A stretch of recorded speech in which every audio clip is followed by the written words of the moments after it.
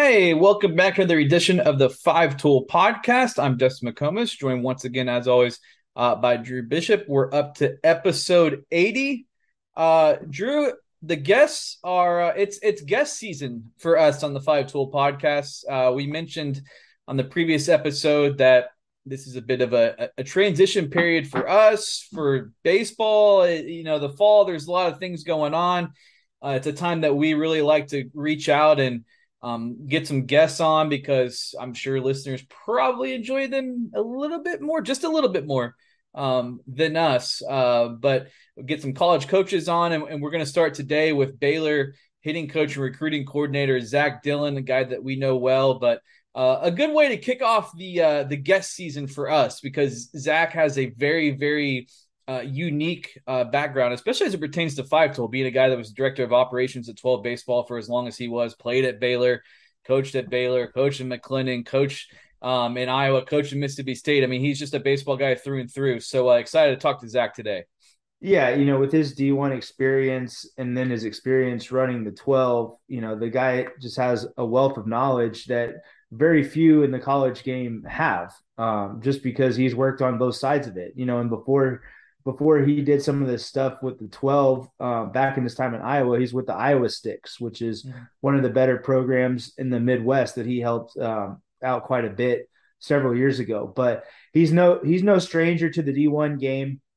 He's been in it. He's seen what the recruiting landscape looks like. He understands it, and he's just a guy that really knows how to teach hitting. I'm excited to hear what he has to say about his time at Baylor before being back at Baylor, and then Mm-hmm. talking some about the new staff because they've been doing really well on the recruiting trail. We see them everywhere, Yeah. and that includes Coach Thompson, the head coach, James Leverton, who I have a personal history with. We'll get into some of that later, but yeah, Zach is a great representative of our recruiting series and a good way to kick it off for the year with the last weekend being the first weekend that 2024s could be on campus, Mm-hmm. and then with the recruiting window for this fall opening up here at the end of the week. Yeah, yeah, like you said, we see those guys on the road. I mean, the moment Zach was hired, it was like once the evaluation period started, he was out there in his Baylor gear, traded the 12 gear for the Baylor gear, and was out at the ballpark once again. But it's paid off for those guys too. Some of their commitmits, Yep. especially in the 23 side. A guy that we like, the water moccasin, Yep. Sepulveda, adding him to the mix. Herndon adding him to the mix. Mason Green was a guy, that left-handed pitcher from Cy Woods in the Houston area, that was really taking off this summer. Sounds like Baylor got some eyes on him early on, made him move there, locked him up, Chance Womack. So the hard work is already paying off for those guys. And I don't think that's a coincidence, knowing how much they get on the road and things like that. But really exciting times at Baylor, just in general, at the football program, the basketball program, obviously with its recent seasons under Scott Drew. And I think that there's some excitement fairly so. There's some excitement for this baseball program too because of Mitch Thompson and what he did at McLennan and his past history at Baylor, bringing back guys like Zach to join the mix as well. So let's not waste any more time. Let's get into our conversation with Baylor hitting coach and recruiting coordinator Zach Dillon. Happy to be joined by Baylor hitting coach and recruiting coordinator Zach Dillon. Zach, first off, have you slept? Now you joined the Baylor staff right in the thick of things, and as you know better than we do, I always tell parents and players like, hey, these college coaches are cramming a lot into the summer in terms of recruiting and things like that. So, have you slept? Have you been able to keep that phone charged? What's it been like diving right into the job during a really busy season for you recruiting guys? But it was a fast couple of weeks there in June for sure. Um, Coming from the Texas 12, where I had my schedule mapped out for the entire summer. I fully intended on traveling all over the place. I just like to say I got to change shirts halfway through it and kind of stay on schedule, stay on script, but probably with the addition of a few other events and really a different purpose, for sure. So exciting times. Obviously, a place that I hold near and dear to my heart and passionate about. And feel very, very fortunate to be back here and blessed to do what we're doing. Yeah. So, obviously you played at Baylor, you've coached at Iowa. So in the Big Ten, you've coached at Mississippi State in the SEC. You've been a part of the summer circuit, running one of the best programs in the country for years. How do you think all of that helps you in your new recruiting coordinator position at Baylor? I think I've got a pretty well-rounded idea of how the whole thing should work and how it can work in different ways. So I think where a lot of people maybe following each other and trying to copycat what everybody else is doing, I feel like we've got more of a targeted approach and how we're trying to do things and how we're trying to go about the rebuild of this thing. And fortunately, we had some good players on campus, and we're able to bring some more in. So I don't think we're starting from ground zero. They were about 500 last year, so I think a lot of it falls on player development as well, and being able to coach your team and coach your guys, and really love on what you've got on campus with preparation and plans for becoming more talented in the future, hopefully.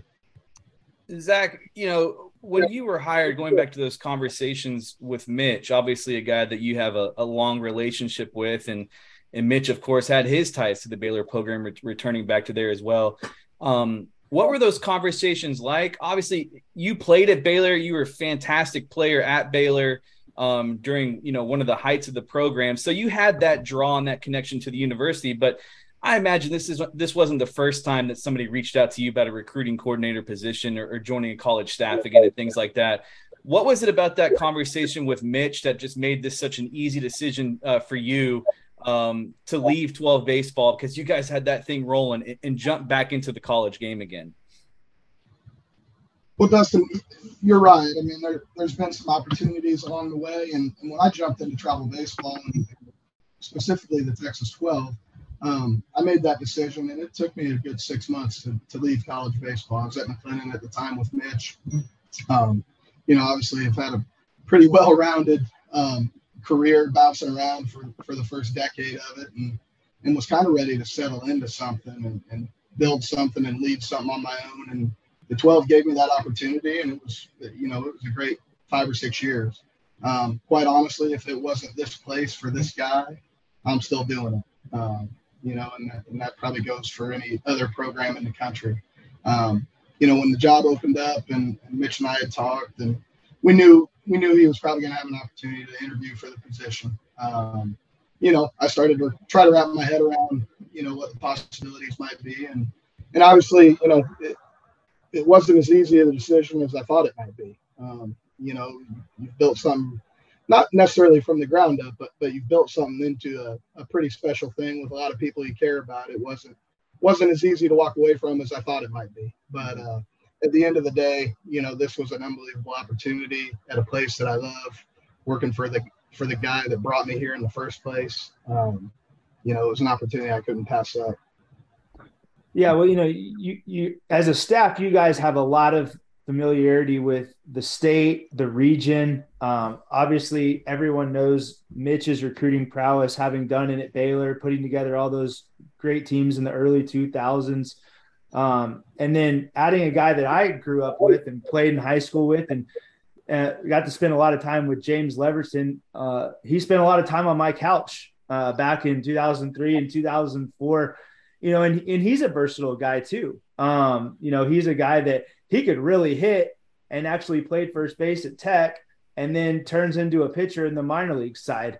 Obviously he was at McClennon with Mitch also, but then got to go get his feet wet last year and up in the state of Arkansas, doing it on his own for the first time as the pitching coach. Talk a little bit about, how his experience both in the JUCO side in Texas and venturing off for a year has helped him.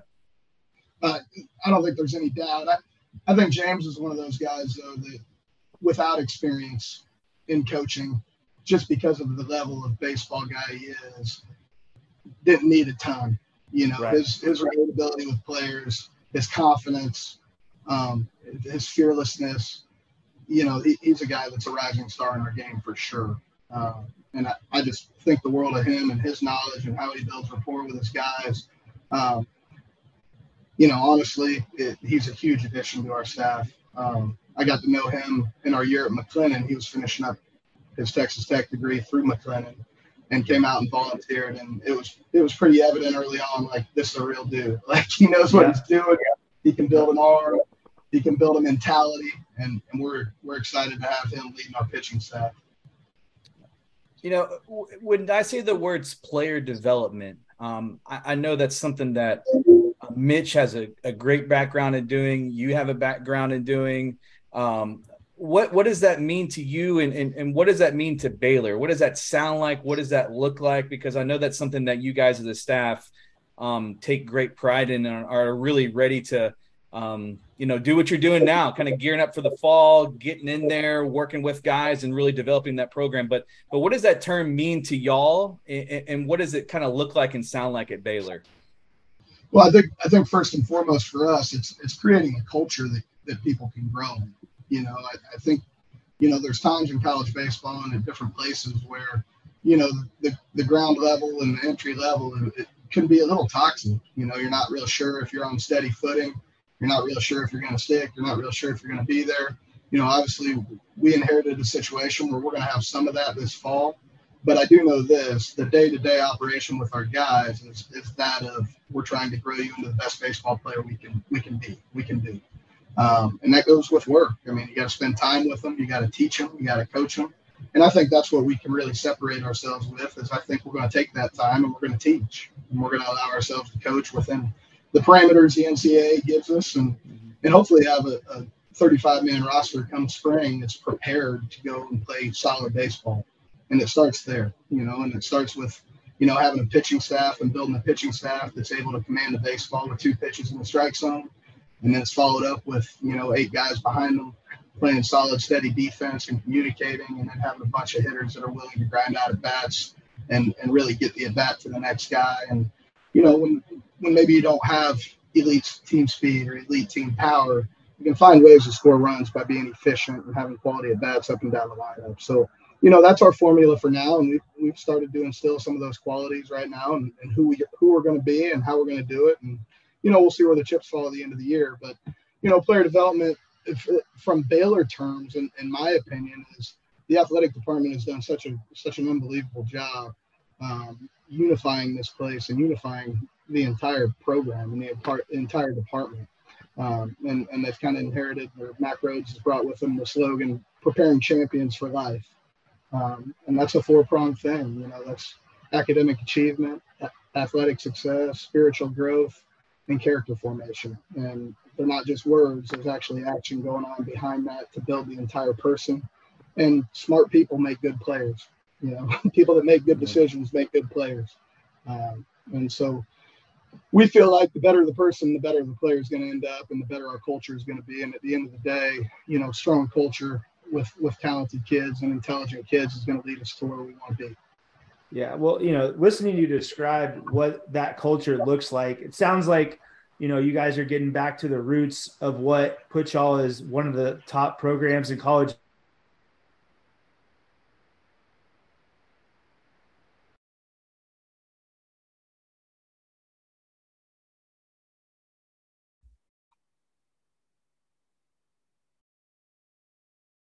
Out on the road, you mentioned talking about kids that make good decisions. What are some of the non-negotiables and things that the Baylor staff is looking for out on the road right now?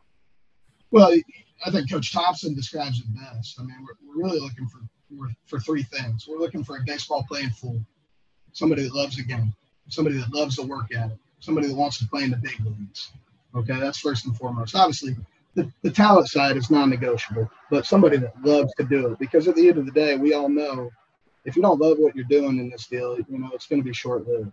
Okay, and then the second thing we're looking for is we're looking for people that are good people and good students. Okay, so somebody that's going to thrive in the classroom, somebody that we're not going to have to worry about taking care of the business, on the school side of things or on the academic side. And the third thing is we're looking for good people. This is a special place, and it doesn't necessarily, appeal to bad kids. So that part sorts itself out pretty quick, So, kind of that 3-pronged simple approach of, hey man, good player that loves baseball, loves school, loves to get after it in the classroom, and is a good person. Has a good heart, has a servant heart. Really, in our process, that's what we're looking for. And I think we're selecting people. I think a lot of people are casting a big net and figuring it out later, and they're probably looking for similar qualities, but they're just doing it a different way. I think, we're approaching it as like if we're recruiting you, we're expecting you to be with us for the long haul. So, I think that's our plan and that's our approach, and we'll see where that leads to. Zach, I gotta imagine hitting instruction at Baylor might be pretty easy. Do you just put on your highlight reel and walk out of the room and say, "Hey, swing it like this guy did it in these colors here in this Baylor uniform"? But in all seriousness, how much has hitting instruction changed over the last few years, or even since you played? I feel like there are so many different ways to do it now with tech and everything else. But also on the other hand, it still kind of gets down to the same things that made a guy like you successful in the college. So what's it been like kind of, from that end, integrating those things and working on what the Baylor hitters are going to look like under you? Well, first and foremost, it's not just me. We're so fortunate to have Jim Blair with us, and Jim's no stranger to the state of Texas, being a recruiting coordinator at DBU, Sam, and UTSA for almost 18 years combined. And he's been a hitting coach and a pitching coach at the Division I level. So I'd be remiss if I didn't bring Jim up into the conversation, because we're fortunate to have like myself and Jim and Coach Thompson all, surrounding the hitters. And the good news is we're all kind of out of the same system in the same book. So, we all have a little special touch. My deal for hitters, I kind of came about it organically, and once I learned how to coach myself through feel and through approach and plan, that's when I really took off as a hitter. So I typically come at it from that angle. There are some non-negotiables in a swing or a setup that we're trying to get to. We're trying to create rhythm, but ultimately, how you build your offense is through your personnel. You can't turn a 160-pound guy that's a singles guy into a home run guy, so we're going to have to teach a singles guy how to be really efficient and grind out ABs, and probably work the bunt game a little bit and be able to play that way. So there's an individualized approach too to who a guy can be and what we see him as and how we can grow and develop his skill set while he's here, which ultimately will make us better 1 through 9. But, the simple stuff, the tech to me is a bolt-on of everything we already knew. I think it's a tangible piece that validates to today's kid, like what we're saying, and what we're trying to get to. And that part's valuable. I know having some experience with S2 cognition, I think that's a lane we're gonna venture down and try to attack the cognitive piece a little bit and see if we can get guys to learn a little bit better or grow a little bit better in some areas they may be deficient on, by instituting some drill work that matches up with some of their weaknesses. So, there's different things we can do in that lane that might help us grow and develop our guys. But, I think everybody in this deal is working so hard at it. Like nothing's a secret. Everybody's trying to get an edge in some way, shape, or form. What it really boils down to me is who can build that relationship and that rapport to get the most out of them, where they trust you, where they believe in you, and it's sincere and genuine. And, hopefully we got enough guys in this office to get that out of our guys and get the most out of them.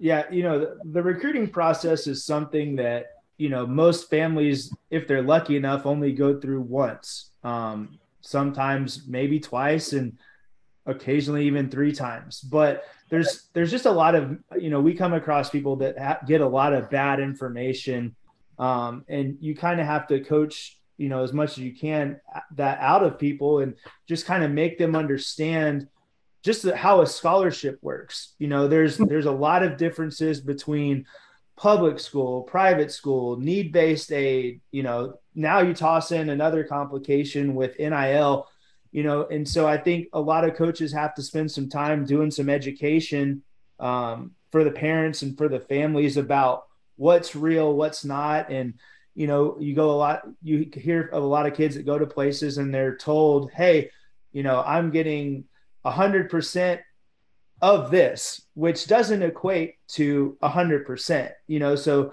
you have to kind of be careful of how people package the messaging when it comes to the scholarship stuff.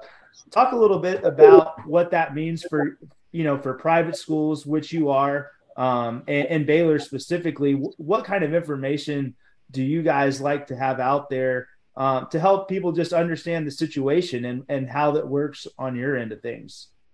Well, yeah, I mean, I think from us, you're going to hear honesty, so when we make you an offer, we're going to spell it out for you. And that varies depending on the age, and with the transformation committee and stuff going on right now, we're unsure about the future. So that changes maybe some of the terminology or how far a kid is away from us as far as, years. If you're recruiting in 2025 right now and we have 4 years to go, maybe it's like, a different set of language we're using with that guy. But the guys that we're bringing on visit, we're making official offers to, and they're going to know what they're going to get in athletic aid, what they might qualify for in academic aid based on historicals. And obviously that's how we're stacking it right now, which I think is pretty common, across the field. But, you're going to get transparency. You're going to know what your out-of-pocket cost is annually, before you make a decision here. Yeah.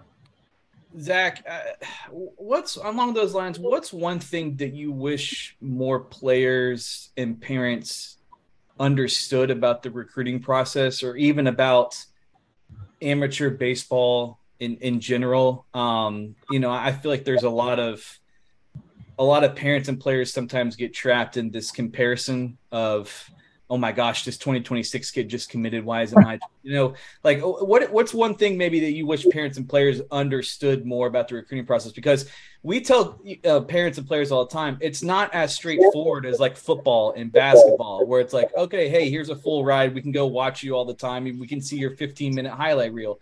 It's a more complex game. So what's one thing you wish those people kind of understood a little bit more about the process? Well, I think, in my challenges in the 5 years or 5.5 years on that side of it, dealing with families, was the tug they feel of like missing out, so maybe, everybody gets recruited out of this event, or maybe if I'm not on this team, I'm not being evaluated by the right people, or this and that. And it is a constant struggle and circle. And what it's really become is it's such an investment on the family's part. They want to see what the payoff is at the other side, and I think that for the moms and dads. Now, I think the social media impact it has on the kids and the attention, if you're a 14 through 17-year-old kid, man, it sure would be cool to post that I'm committed to University of wherever, and I want to get that out there as soon as possible, to get as much attention as I can. And wow, this is cool. And then you might ask him like, hey man, like, what's the pitching coach's name? And I'm like, oh, I don't know. And it's like, well, have they ever seen you play? And it's like, well, I don't think so. They saw some video maybe, like, and you've got to try to, educate through some of those things. Like, hey, what's the most important thing about this decision? Like, at the end of the day, when you're there on campus, does that social media post from 4 years ago really hold any weight? Is that really that important? Or is it the people, the place, what the place is going to be able to do for the rest of your life? Those are the things that really the nuts and bolts of what matter. Because what I think every kid should be looking for, if they're serious about baseball, they should be looking for opportunity. Okay, so I've got to go somewhere where I think I can get on the field and play. They should be looking for the people that can help them grow, and they trust and they feel are genuine and sincere people, and are going to help them through the process and be able to stick with them through the adverse times. I think that's important. I think they're looking for an institution where they fit, somewhere they're going to fit and be able to feel at home and get their degree and a degree that's going to take care of them for the next 40 years of their life beyond baseball.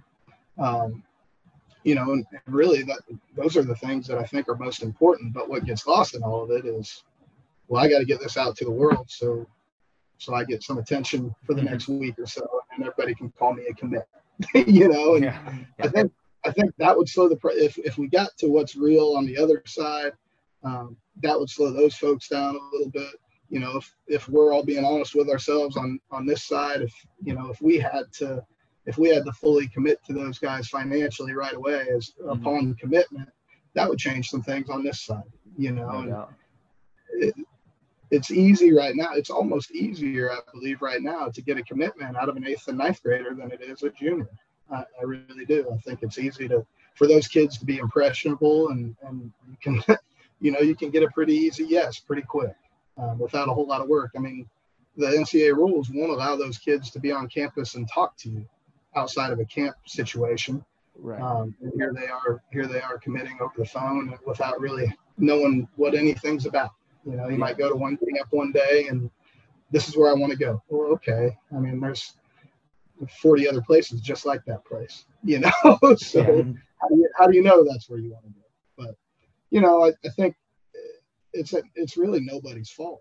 I mean, it's a system it's the rules that have been created. It's a system that's been created, and everybody's competing at a really high level because people want to win, and there's nothing wrong with that. We're big boy Division I athletics. That's what we're trying to get accomplished. But on the family side of things, it would be nice if we weren't having to crush kids to do it, and right. If we could find a way where, we're able to compete at the highest level, but we're honest and straightforward about, what an offer is and us bringing you here and not necessarily recruiting over top of you, would be ideal for the families and the kids, but we'll see where all that goes. That's above my pay grade. I always like to call, the early recruiting, before they can even really get on campus and meet the coaches, meet the support staff and all the people that actually are involved in the program. It's really, I just call it like it's name brand selection, both ways. And it's, that way for the kids selecting the college and the college selecting some of the kids. I mean, that you see it a lot with very little actual information on the kids. I mean, there's plenty of kids that commit to schools that haven't even been seen in person. And, right. And that's why we're heading in the direction we are. And, hoping, if it may be a byproduct of it, one of the good ones, if there is such a thing from the portal, is that it may slow some of this down a little bit, some of it, not all of it. I think we saw some of that this summer. Especially, I thought there was some just in my experience doing it over the last, 12 years being around it. I think there were some really good players still available in the 2024 class at that time of year. And I think when that portal's open, it takes the focus to the portal and next year's team, which is probably where it should be, right? That's where it used to be, Yes. But now once the portal's closed and we're kind of in camp season, you're seeing some of the 25, 26 type commits again. And it kind of goes back to like, I'm a recruiting coordinator now at a Division I in the Big 12 at a place that, is pretty good. So I think you feel like if you're not recruiting, you're not doing anything, Right. And I don't think that's necessarily the case. I think we can recruit without making bad decisions or hasty decisions and putting kids in bad places and honestly putting our program in a bad place by doing it that way. So, we're going to stay true to who we are and we're going to try to treat people the right way. Everybody else is competing at a high level and so are we. I think we're going to take the route of doing right by people and developing our guys when they get here. And if that works for us, great. Yeah. You mentioned earlier on, just switching shirts in the middle of summer, and you weren't lying because I saw you out right away during the evaluation period with a fresh Baylor shirt on. I see Mitch all over the place. I see y'all staff constantly. I mean, it really seems like y'all value the in-person evaluation as much as you can get it. When you go out to watch players, what are a few things that Baylor is looking for? It's easy to scout, the low 90s guy or the breaking ball or the power, but what are some things that when Baylor's on the road that they're kind of focusing in on that lets them know, hey, this guy's got a potential to fit our culture Because as you know, the talent level, it's often pretty similar. It's finding those right fits for what you want as a program and that guys that fit what you guys are about. I think what we've always had success with is playing with guys that play the game the right way. They're going to play the game hard. Playing with guys that are going to be coachable. Playing with guys that are going to be great teammates. Okay, so all those things you really can't evaluate on a video.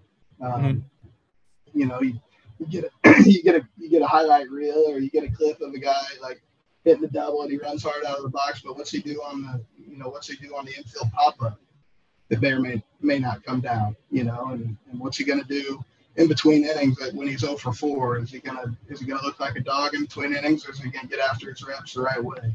Is he gonna run on and off the field? When his teammate punches out, what's he gonna do in the dugout? Is he gonna pick him up, or is he just gonna walk by him and brush him off? Like who are we getting? What are we looking for? And I don't believe you can really evaluate a player unless you're there to see him. You can evaluate skill. You can certainly evaluate skill, but you can't evaluate the player. So we're talking about all the kids doing this across the country, at the amateur level, the junior college level, in the transfer portal. Transfer portal is a little different because you have track record and you can call some people that are reliable and credible and you can believe a little bit sometimes. But at the same point, like, you still want to have a pretty good idea about who the person is before you bring them in. We get to keep 35 guys. And there's a lot of players out there. So why not get the best 35 you can as people that have ability, that you can count on and that are accountable and dependable and disciplined and are going to do the right thing away from the field. I'll take my chances with 35 like that, rather than having to expend so much energy on these 10 guys we brought in because they're super talented, but man, we can't get them to do anything because we can't get them to do the right thing away from it, and then all of a sudden you've got dissension in the locker room. I always feel like it's better to have 35 guys pulling on the same end of the rope and going in the same direction, and all of a sudden there's some synergy that creates something special. We've had championship teams here that weren't uber talented. Right.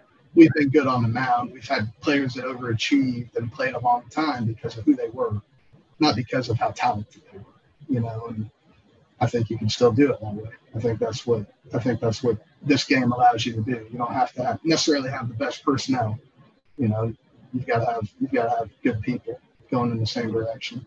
Yeah, talking about that synergy, I think you touched on it earlier. What with all the recent success that Baylor's had, whether it be football winning the Big 12, whether it be basketball winning the national championship.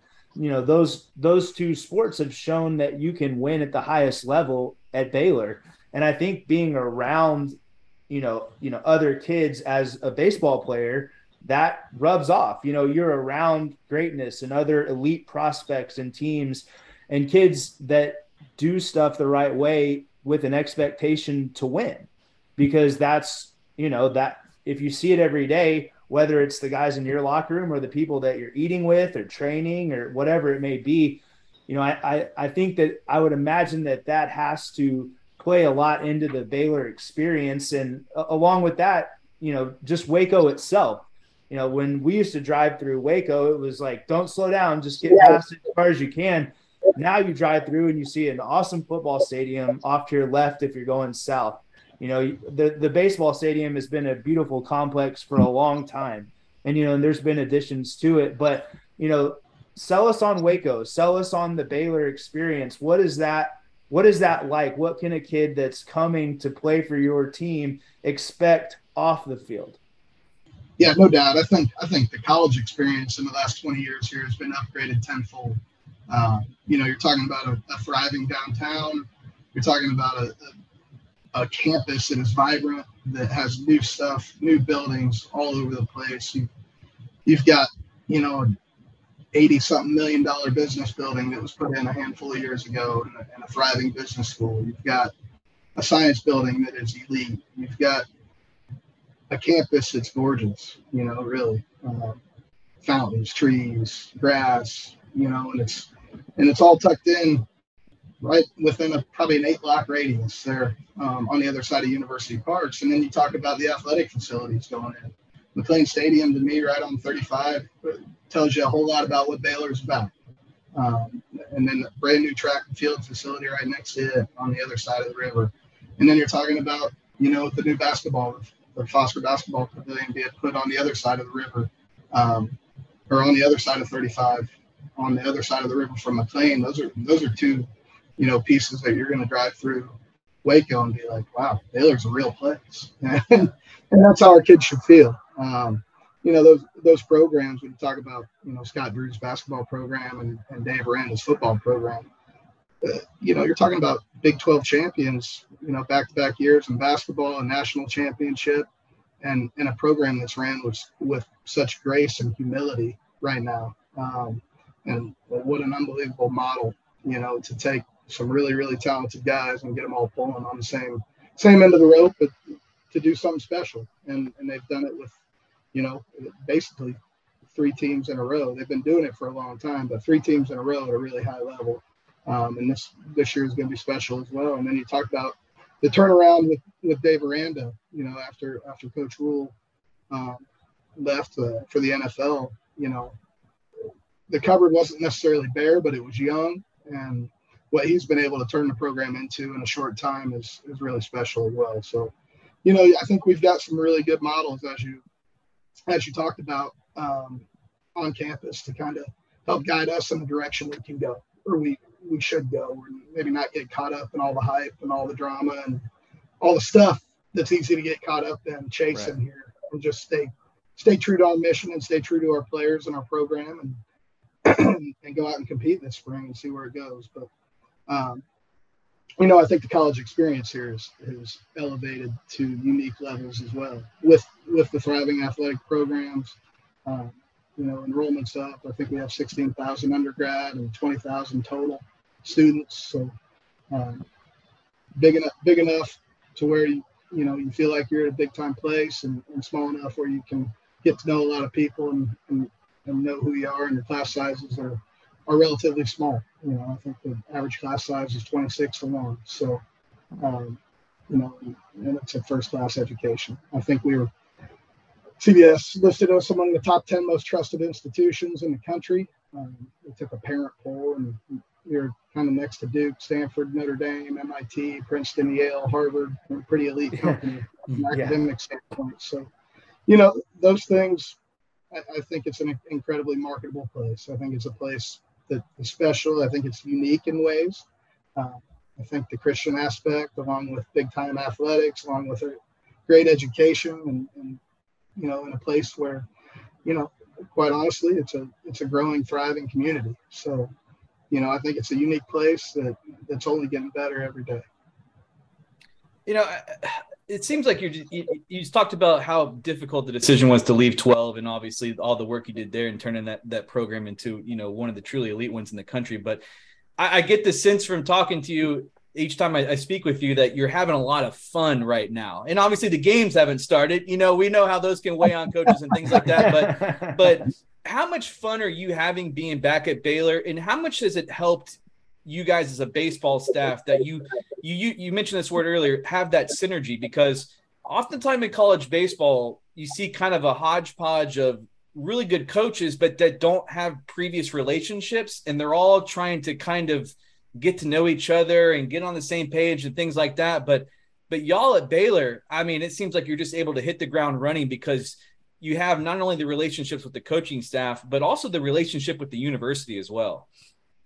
Yeah, the familiarity factor really helped us hit the ground running, not only with each other, but with the place. I didn't need to come here and see what it was, so I went on the road for 2 months. Like I can figure out where to live. I've got plenty of friends. We'll figure that out as we go. That was here for 6 years. Mitch has been here for 27, 28, maybe. Jim Blair was in Mitch's first recruiting class here in 1995. He came here and was able to settle in and start running camp and doing what we needed to do on campus, along with Darren Thomas, who's been close friends with Mitch for over 20 years. And then my close friend Brian Furlong, who was a pitching coach at Xavier and has been a pitching coach at Creighton and the head coach at Heartland. Felt strong enough about our staff in this place that he left Xavier and wanted to come join us. So, in the player development role. So, we're talking about a group of guys that knows each other well. We respect each other. We obviously have a pretty good plan and synergy within the office, which I think is going to, trickle down into our players. And, it really did help us in the transition because it wasn't like we needed a whole lot of guidance and to figure things out. It was like, okay, I'm going to go do this, you go do that.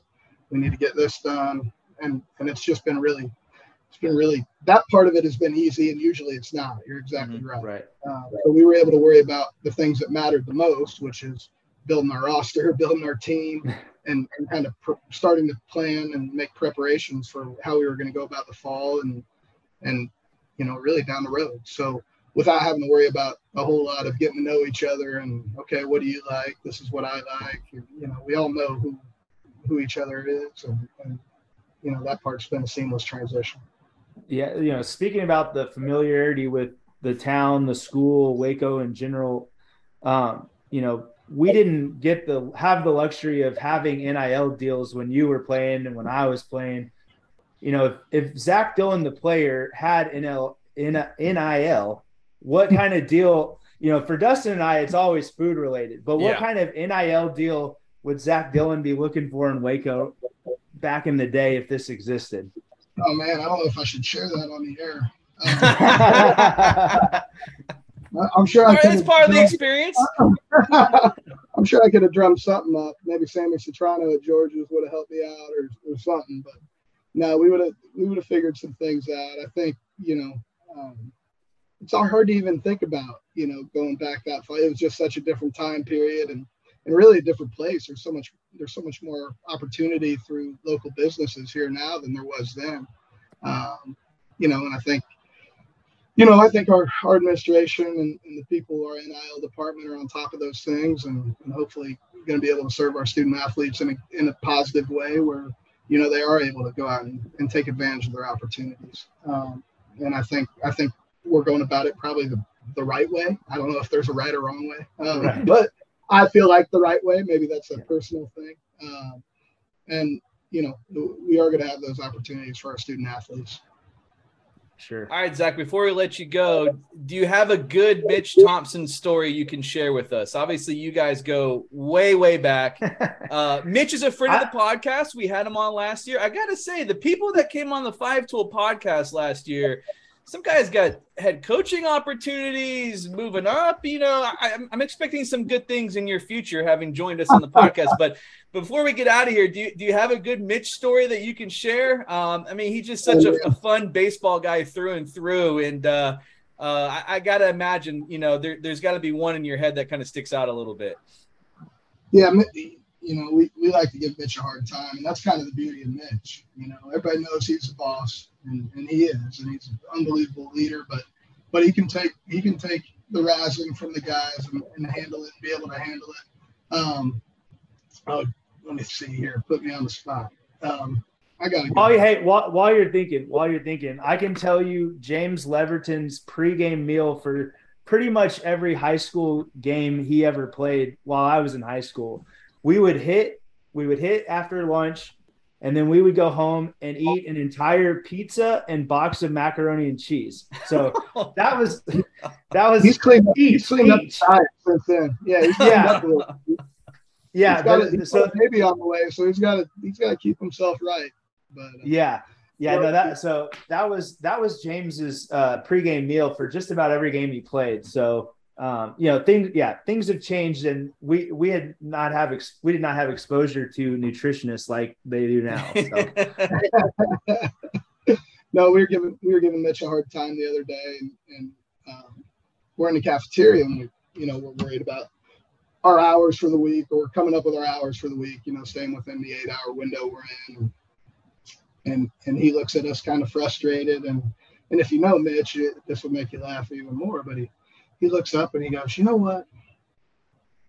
The 8-hour rule is un-American. He goes, those that want to work hard should be able to work hard. But yeah, but I agree with him. He's not wrong. He's not wrong. So that kind of struck us all funny, but that's who he is, and you know what? He's always. He's a man of great character, and he's going to do things the right way, and he's going to do them within the rules. So that's just his frustration of being like, man, I need to have this 30-minute meeting with our guys, but I can't do it. Yeah.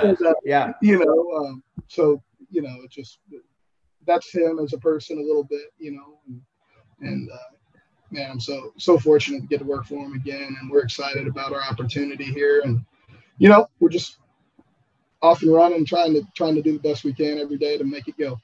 Yeah.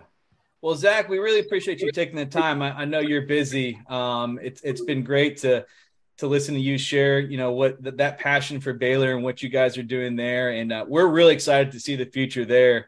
Knowing some of you guys as well as we do and just the baseball backgrounds that y'all have, but the people you are as well. It's really exciting times in Waco for sure. Looking forward to following that program.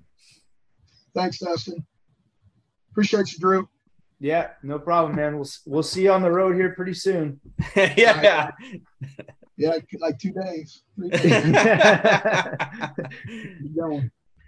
Thanks again to Zach Dillon of Baylor for joining us on today's episode of the Five Tool Podcast. A lot of great stuff from Zach as expected, and you could hear the energy and the connection and the passion in his voice for Baylor, and that's something that he mentioned.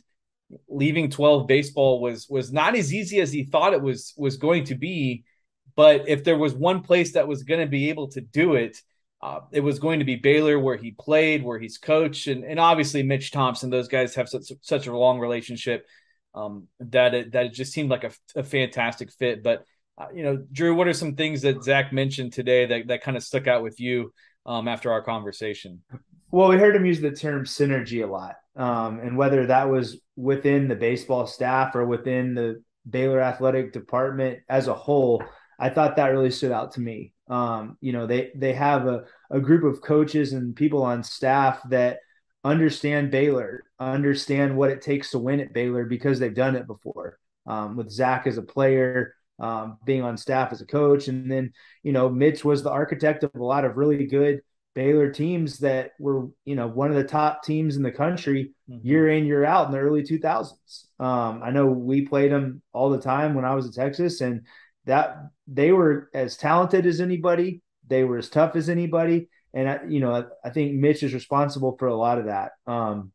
So it's exciting to see that for those guys. I have a personal relationship, like we talked about, with James Leverton. I know what kind of person he is. I know what kind of coach he can be. Is his understanding and knowledge of the game is very strong. He's got a great work ethic. And it's a staff too that you can count on being honest to recruits. We don't see that from everybody. And it's refreshing when you come across a staff that operates that way.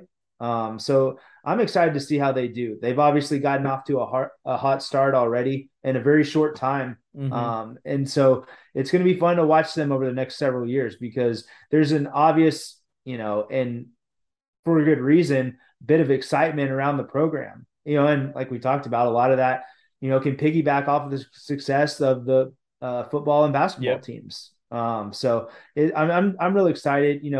Zach reinforced a lot of the stuff that we thought about what they're trying to do and, what he's about, but it's always fun to hear those guys and hear their point of view on just the recruiting process, what they're looking for, and more stuff about the program. Yeah. And you can tell, how much they really, the recruiting stuff is fun to talk about. And it's obviously, a big piece of what Zach does, but they want to be a player development program. And, right. It starts with finding the right guys and the right fits. And I loved hearing the part about, hey, you can watch video, but we figure out who these guys are when we see them in person. And it's tough because you can only see, you can only be in one place at one time and see so much when the first of summer. And if you get out in the fall or you have your camps or whatever, but They really value the in-person evaluation because they're trying to find the right fits, not just the right talent and the right skill, but they're trying to find the right fits as well. And I thought he made a really great point about, the whole, I guess it's not a phenomenon anymore. It just is college baseball with the really, really early commitments and making sure you know what you're committing to. Right. It's fun to call yourself a 2025 commitment, a 2026 commitment, and things like that. But do you know the coaching staff? Have you ever stepped foot on that campus or in that city? Like, what's the extent of your communication with your future coaches, knowing that the rules kind of prohibit you from having certain types of communication? It was refreshing to hear that, like, a lot of these programs, they end up taking these commitments and things like that. And you can't fault them because these players are just so really, really good. And if you don't take them, somebody else is going to. But like understanding like what you're committing to. And, you're hearing Zach speak about Waco and Baylor and the coaching staff and the pride they take in, the synergy that they have. You can tell that's a big part of their process is, we want to recruit guys and show them what Baylor is about and be honest with them and know what they're committing to, and things like that. So that was certainly really, really refreshing to hear. But really exciting times in Baylor. Great stuff from Zach. Such a unique baseball background. Those Baylor players better realize he was quite the player back in the day. He could hit. He could definitely hit. It was a really tough out, and if he saw it, which he was really good at, he wasn't going to miss it. Mm-hmm. So, yeah. I thought, talking about that a little bit, I thought it was interesting how he said that, their offensive philosophy is that, number one, they're going to build through personnel. Yeah. And I think there's some programs out there that are guilty of, kind of attacking with a cookie cutter approach. Yeah. And I don't see that being what Mitch and his staff is going to be doing. It's going to be interesting because they're recruiting some athletes. Mm-hmm. So it will be interesting to see how much they use the short game, guys that can really run, put the ball in the gap. And, they've got some guys that have some power with a guy like Braden Buchanan. So, it'll be interesting, but I did think that kind of stuck out to me is like, you hear it a lot, but you can tell that he believes in it. And it'll be interesting to watch for sure. Yeah, from the player development side, I love hearing, him use the word individualized.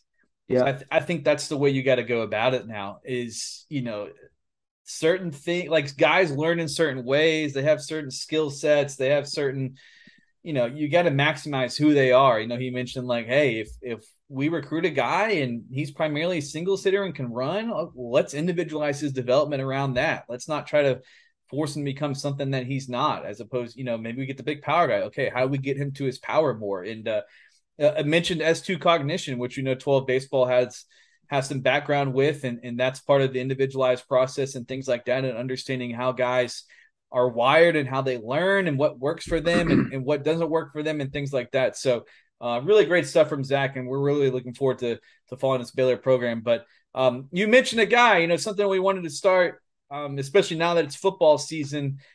We always talk about the multi-sport guys when we're discussing the baseball players, and we wanted to highlight a football player of the week that's also a baseball player as well, just because it's fun to watch those guys go out and compete on the gridiron. And you can learn about a baseball player from what they do in football, or whether it's, maybe some of them play basketball or track or weightlifting or whatever it is. But us being football junkies, it's fun to follow those guys that we know are standout baseball players when they go out and put the helmet and shoulder pads on during the Friday Night Lights. And you mentioned my guy, Braden Buchanan, who is a Baylor commitment, a really, really, really good catcher from Vandergrift, is also a fantastic quarterback.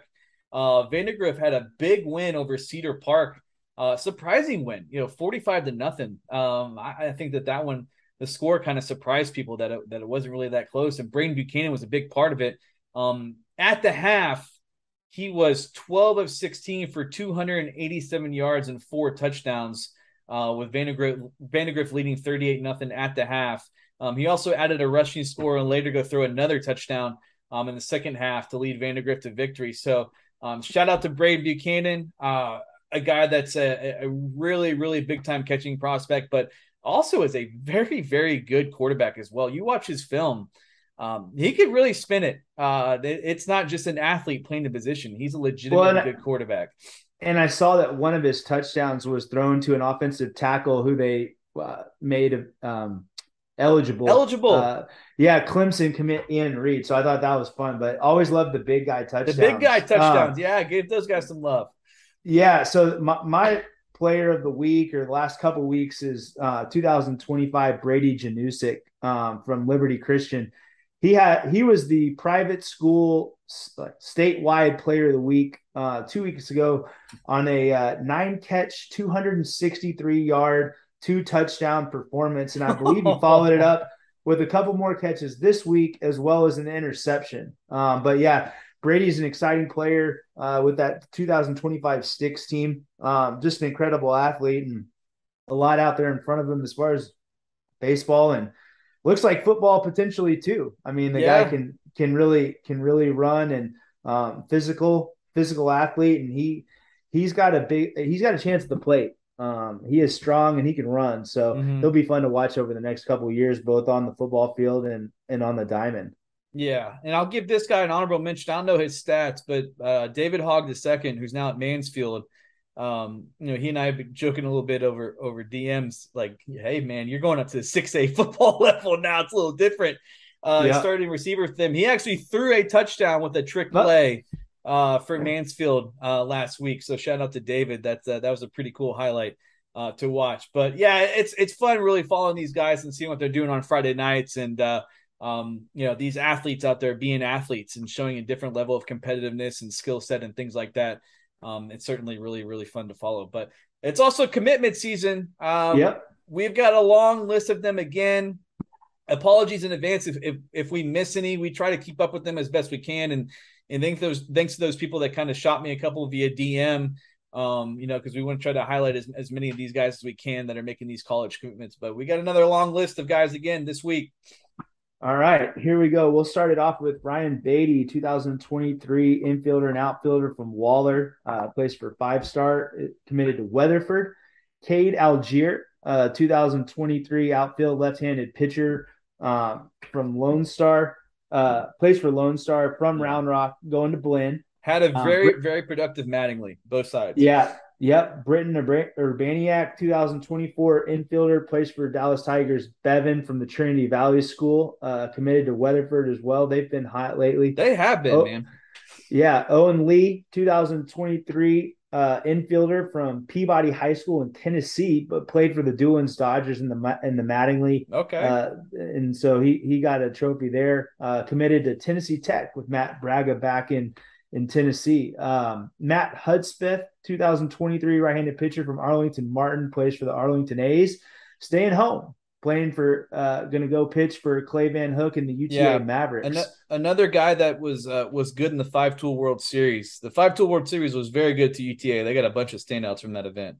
Yeah, the Arlington A's group was good, and Clay took advantage of them. That'll be interesting to watch. We've talked about it. UTA putting up that fence around the DFW pipeline area. Yeah. So, they'll staying close to home, going right down the street to Arlington Martin. I think that'll be with Logan Myers already committed from Arlington Martin for them. Just another big 2023 get for Clay and the Mavericks. Staying in that 5-Tool World Series, we had Aiden Lopez, 2023 outfielder from Eagle Pass, plays for the Sliders with Matt Pierce. Committed to Wharton County Junior College. I liked him, man. I think he can hit. I believe that I need to double check. I think that he is related to Trace Barrera. Really? Okay. I think so. That'll prop him up a little bit automatically in my book. But Johnny Slawinski, Baylor guy, just got off with Zach Dillon, but a 2025 outfield left-handed pitcher from Johnson City High School. Plays for the Canes. Yeah, major upside left-handed pitcher, fastball, changeup. I mean, just when you're taking an early lefty arm, I mean, this is the type of arm that you take because you can really project and you can actually really pitch. Yeah, I suppose, talking about staying home too, from our home base, Melissa, legend Fugit, 2023, plays for the Hits Lab, committed to Prairie View A&M recently. one of our favorite guys out of area code, and then who's been in some of our events, Nathan Tobin, 2024 outfielder from Eaton, plays for the Cooperstown Cobras, committed to Texas A&M. Good get there. I think Nathan's going to be a really good college player. Yep. You know, he can really run, really good bat to ball skills, and there's some sneaky pop in there. I know he did well out in San Diego and followed it up and did really well at a camp down in College Station, and he's an Aggie now. So excited for him. You know, piggybacking off some of the camp stuff, a lot of got a wave of commitments from the Longhorns down in Austin. David Ramirez, 2025 left-handed pitcher from Clear Falls High School, plays for former Longhorn, coach of the Senators, Nick DeSantiago. Marcus Cantu, 2026 shortstop from Lutheran South, plays for Wow Factor, committed to Texas. Miles Siptak, 2024 outfielder from Bridgeland, plays for Marucci Elite Dunn, committed to Texas. You want to talk about him a little bit? I know you're a big fan. I am. Yeah, I saw Bridgeland a couple of times during the high school season, and he really caught my attention both times. Not just the athleticism, and he's a really impressive athlete, and there's definitely still some physical projection there, but he's got some tools too. He really swung it when I saw him in high school. Got down the line 3-9 at one point on a bunt, can really run. I think there's a chance that he can play center field, but if not, he's going to cover a ton of outfield ground regardless. But really exciting prospect. Definitely a guy that I had underlined in the 24 classes. Hey, this is a guy that we're going to have to keep close tabs on because he's got a chance to be one of the better outfielders in the state. Yeah. Following that up, Carson Luna, 2024 middle infielder from St. John's in Houston, a 12 guy committed to Texas. Victor Coronado, 2025 middle infielder, another guy from Lutheran South, plays for Phenom, committed to Texas. Xavier Mitchell, 2025 left-handed pitcher outfielder who recently transferred to Prestonwood, plays for the North Texas Longhorns, committed to Texas. And he's a special one, man. He can really, really pitch. He's about the only team that I saw gave that 25-6 team any trouble at all summer. But man, he's got a big time breaking ball. He's up in the mid upper 80s already. When he really grows and fills out, I mean, we're talking, he's a guy that has a chance to go really high in the draft if the velo comes and that body continues to fill out. But he's a really exciting player, awesome kid, just a great kid. Got some time, been able to spend some time around him a couple of times, but man, just a really good kid. And excited for him to be going to Texas.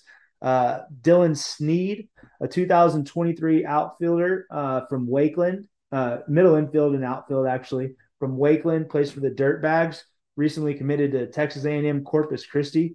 Really good athlete and one of the catalysts of a Wakeland team that went far in the playoffs this year. He had some huge moments for them. And I think they were state semifinalists. So not just a guy with some interesting tools. He's had some production as well, both the high school season and the summer. Yeah, going back to the Marucci team, Kyle Chambers, 2023 outfielder from Cy-Fair, committed to Paris. Carson Luther, a big-time exit velocity guy. This guy can really hit. 2023 corner infielder from Conroe, plays for the Scorpions, committed to Ottawa University in Kansas. Parker Ibrahimi, 2023 infielder outfielder from Mansfield Legacy, plays for that Sticks Scout team, committed to Midland, and that's a big get for Midland. I'm a big fan of Parker. Yeah, he plays the game right, plays hard, really fun to watch. So that was a big pickup for coach out there at Midland. Another big SEC commit, 2025 left-handed pitcher Titan Targosh from Flatonia, plays for the Banditos, committed to A&M yesterday. No surprise there due to some family history there, but funny story about Flatonia. You know where Flatonia is? I have no idea. That's the first time I've ever heard of it. Yeah, so Flatonia is a small little town, kind of in that triangle with close to Hallettsville. But so Andy Reese, who you know, one of my teammates at Texas and one of my best friends in the world, we lived right next to and then later above two sisters from Flatonia. I mean, there's it's a tiny, tiny little town. But have you ever seen as you're driving to Houston signs for Splash Town or Splashway or Splash And Town? Splashtown in Houston? Yeah, no, it's actually in that little area close to Flatonia. But the sister's parents owned Splash Town. Oh, okay. Yeah, so that's our familiarity with Flatonia, but a small little town, and Titan Targosh can really pitch. And then last and not least, Josh Reed, 2023 left-handed pitcher, outfielder, corner infielder from Midland, plays for the Patriots, committed to Angelo State. So that wraps up our commitments. But I think with the recruiting season picking up and official visits starting to happen, Yeah. you're going to see a lot more of it in the next couple of weeks. Yeah, you are. Yeah, it's kind of that time of the year as coaches have gotten off the road and settled in on campus, and can't really do any evaluating and that sort of stuff. So that's when you start to see the commitments roll in. But we've been seeing it now. A lot of really, really good players going the JUCO route. I think that's going to be something that's interesting to follow as more and more of these guys understand the opportunity of that route and what it presents and things like that. So, some of these JUCOs have been red hot on the recruiting trail. According to Mr. Barrera, Trace's dad, Aiden Lopez is Trace's first cousin. Okay. So, all right. We'll put that as I already liked Aiden Lopez, was betting on that bat. I'm betting on it even more after that for sure. So, hey, we know it. We know if Felipe is around, the guy's going to have some energy. Yes. Right. Like, yeah. Isn't that the case? Yeah. You can't be around him if you don't have any energy. I used to always love when we would be on the road, no matter where it was, whether it was Omaha, whether it was in College Station, Tress would be walking the pitcher in from warming up for the game. And you could hear his dad, no matter where he is, he's like, let's go 3, get him right 3. And that guy, man, he is a ball of energy, and he's one of the best dudes in the game of baseball. Yeah. So, he's part of that Sliders organization. Yeah. And, man, like if you need some energy, go find Coach Barrera, because he'll give you some real quick. But, so exciting for the Barrera and Lopez family on that one. Yeah, so – well, before we wrap it up here, we got to get 2 things. We got to get your thoughts from Texas beating Louisiana Monroe, and then we got to get your prediction for what's going to happen this weekend when big, bad Alabama rolls into town. Are you getting your sheet out? Did you chart the plays and the drives? I'm getting my sheet out, because what did I predict the score was going to be? You said 57-16. I said 48. I said 48-10, and it was 52-10. Yeah, we were both pretty dang close. I think I'll take that one. I think I'll take the win on that one. But yeah, it was exciting to see some of those young guys moving around finally. Obviously Quinn Ewers is the headliner of the bunch, but once he got through that first drive and settled in a little bit and started, going through his progressions and distributing the ball around, I mean, he made a couple throws that you're like, okay, there it is. Yeah. And this is going to be an up and down year for him. Realistically, he's a true freshman, or should be age-wise. And obviously didn't have any experience last year, and so it's going to be, you're going to see some picks, but you're going to, the key thing is just going to be how many more wow plays and how much protecting the ball is going to go on outside of those picks. Mm-hmm. We'll see what he can do this weekend. I don't think that I would be too thrilled looking up and see Dallas Turner and Will Anderson coming after me. No. With going against a heavily freshman laden line. Yeah. But we'll see if they can hang around. It'll be, I wish they'd gotten a couple more games under their belt. I think that would have given us a little bit clearer picture of what they're going to look like ultimately. At least they got one, but yeah, you're right.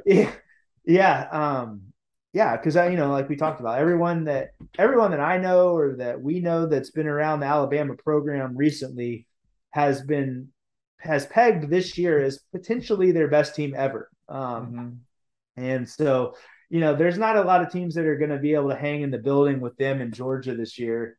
But hopefully they keep it respectable. I think that'll go a long ways to kind of, at least making themselves believe that they've got a chance to compete. So Yeah. I think that's what I'm looking for. Just to see how it looks, what they look like. I mean, we know that they're not on the level of program of Alabama or Georgia right now, but how far off we'll get to get a decent glimpse of this weekend. Yeah. It won't be a completely accurate picture, I don't think, because there's a lot of teams that can get blown out by Alabama and Georgia this year that are actually not that bad. Right. So they won't be the only ones if they end up getting their doors blown off, but we'll see if they can keep it competitive. See if that, newly, I guess not newly worked, but I guess more experienced defense can keep them, or at least slow them down a little bit. That's kind of what I'm most interested to see in reality, to see if they've got a chance to really compete on the defensive side this year. Yeah. I mean, it's hard to tell with, no offense to Louisiana and Monroe. I mean, they're just not very good, but I was like, okay, like the defense looks really good. How much stock can you put into that? I don't know, but first play of the game, there's like 6 guys in the backfield. So I was like, okay, that's a pretty good way to start the game. And, it seemed like not really many blown assignments. Tackling was pretty good. Pass rush was pretty good. Coverage was tight. We'll see what that looks like against Bryce Young and those guys on Saturday. And young offensive line held its own. Yeah. It'll be fascinating to watch Ewers because that first drive was so bad. And, he settled in, like you said, he had a couple of wow throws, but I felt like it was like kind of like, okay, let's put the training wheels on him the rest of the game. Bijan Robinson was fantastic. How much running space does he have? Jatavion Sanders was strong, looked like a 5-star, but yeah, we'll see what happens Saturday. Do you have a score prediction? I need to write this down just so because I've been struggling with one, and really it's a matter of whether I think Texas is going to cover or not. The spread, I'm looking at what it's listed on ESPN right now, is up to 20. Alabama 20-point favorite over Texas. I was gonna go with 41-20, but I'm gonna kick it down to say that Texas covers and put it at 38-20. 38-20. That's what I'm gonna end on. Okay, 38-20. That was kind of bouncing around in my head as well. I think I'm gonna go. Oh, tough. I think I'm gonna go 41-23, Alabama. Okay. I think the defense will perform better than that score indicates, but I think Ewers is going to turn it over at least once and probably twice. Wow. Yeah. And part of that's going to be they're going to be chasing the game. Part of that's going to be the pass rush. Part of that's going to be his inexperience, and I just think that he's gonna throw at least one pick. And Alabama's the type of team that'll make you pay on that for sure. But we'll see. It's there's so many things happening in this. It's a game day game, but it's also an 11 a.m. game, and it's also the Fox noon show. Also, it's just like everybody's trying to get a piece of this pie, evidently. But I was fortunate to luck into a ticket, so I will be there. I hope that I end up wishing I had gone. Right. Yeah. That's what the hope is. Like, oh my gosh, I'm going to kick myself for not being there. So we'll see. Be a good test for Texas. And most important thing to get out of there is get out of there healthy and confident and heading in the right direction, especially with so many key pieces being young on that side. But before we get out of here, I got to give a shout out. To those Noles. Going into the Big Easy and taking down Brian Kelly and LSU. Ball don't lie at the end there. They should have won that game going away. What was Notre Dame doing calling the timeout? Like that's I can't get over that one. I think there was some confusion because I think on the field they ruled the guy out of bounds. Right. So then LSU came out and lined up, and they wanted to see what they lined up in, and then they called a timeout.